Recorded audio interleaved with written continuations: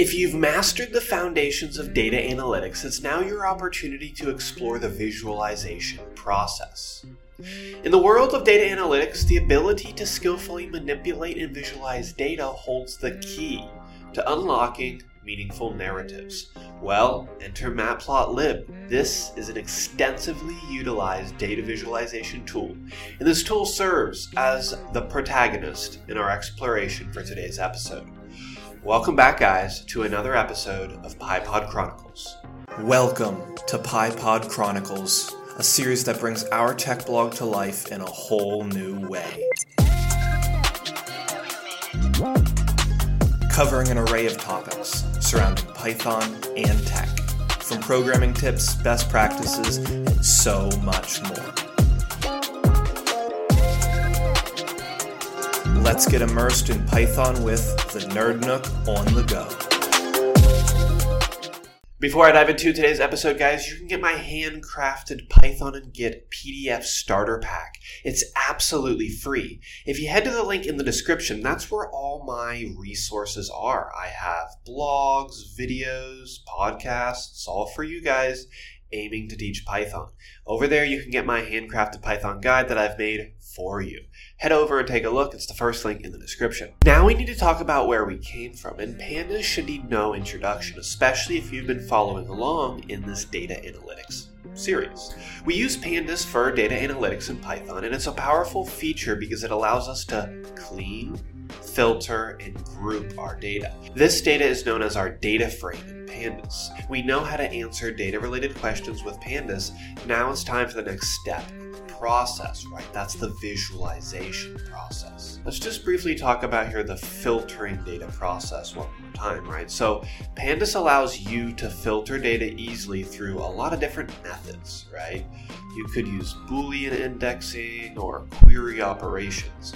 But by leveraging conditional statements, you can extract specific subsets of that data. So this streamlines your analysis. And if you've missed those episodes, guys, head back and take a look, right? Because in my ongoing data analytics series, I walk you through how we work with pandas.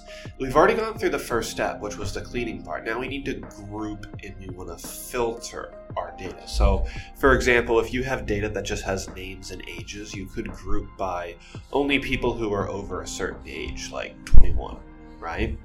And once we have this new group of people over 21, or your filtered data, it's now time to explore your data visually.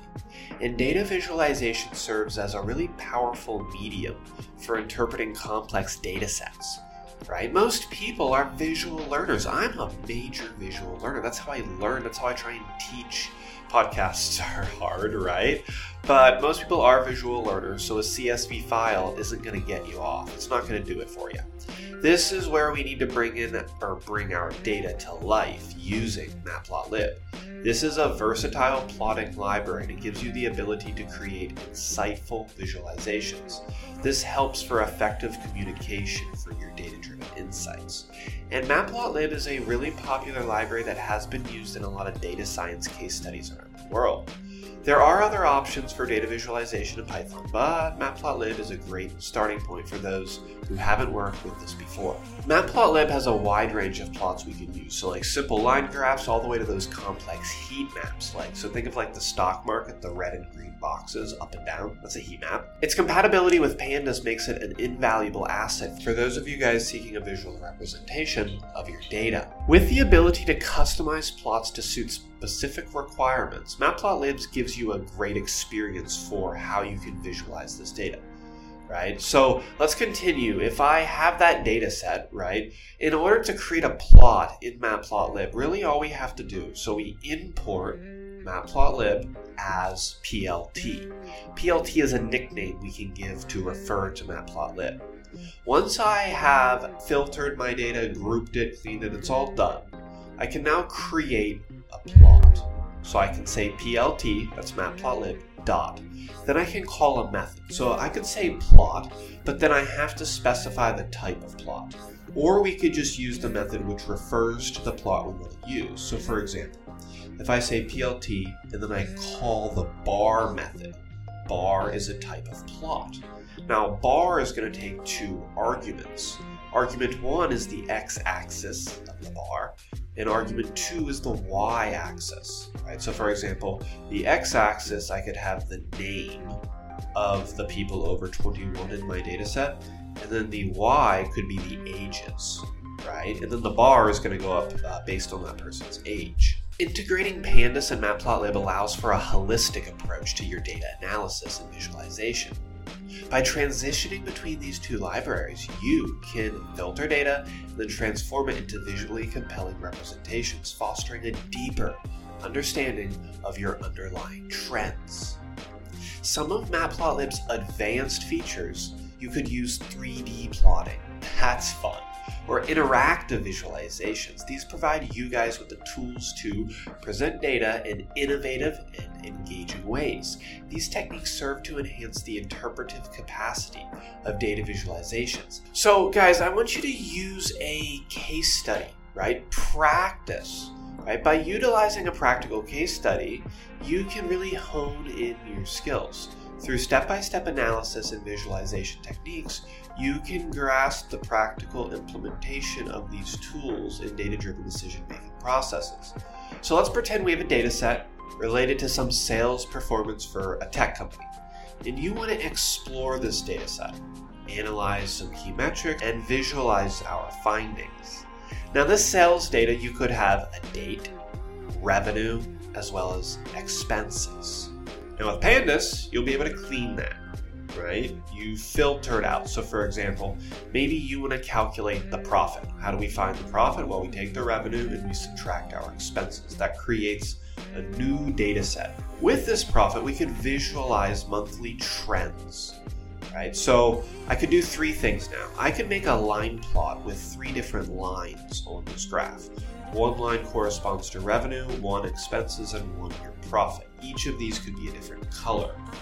Remembering that after I import Matplotlib, I'm going to create a figure, and I can say plt.plot. I'll do this 3 times.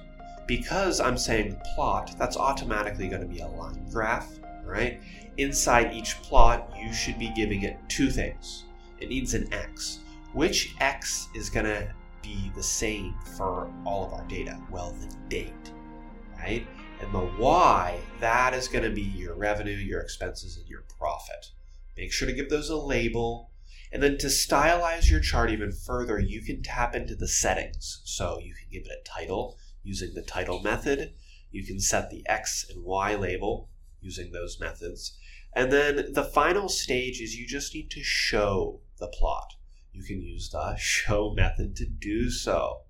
And you're going to see a beautiful plot in front of you, colored with a grid. It looks great, and it does a very good job at effectively showing our data. The key to impactful communication lies in presenting insights effectively. Through the case study, or through any case study you're practicing, you can navigate the ins and outs of data manipulation using Pandas and visual representation using Matplotlib. And this illustrates a step-by-step process for turning raw data into actionable knowledge. By choosing the right visualization techniques and maintaining clean code, you or anyone else can convey complex information in visually appealing and comprehensible manners. Ultimately, this enhances your ability to make informed decisions and contribute effectively in these data-driven scenarios.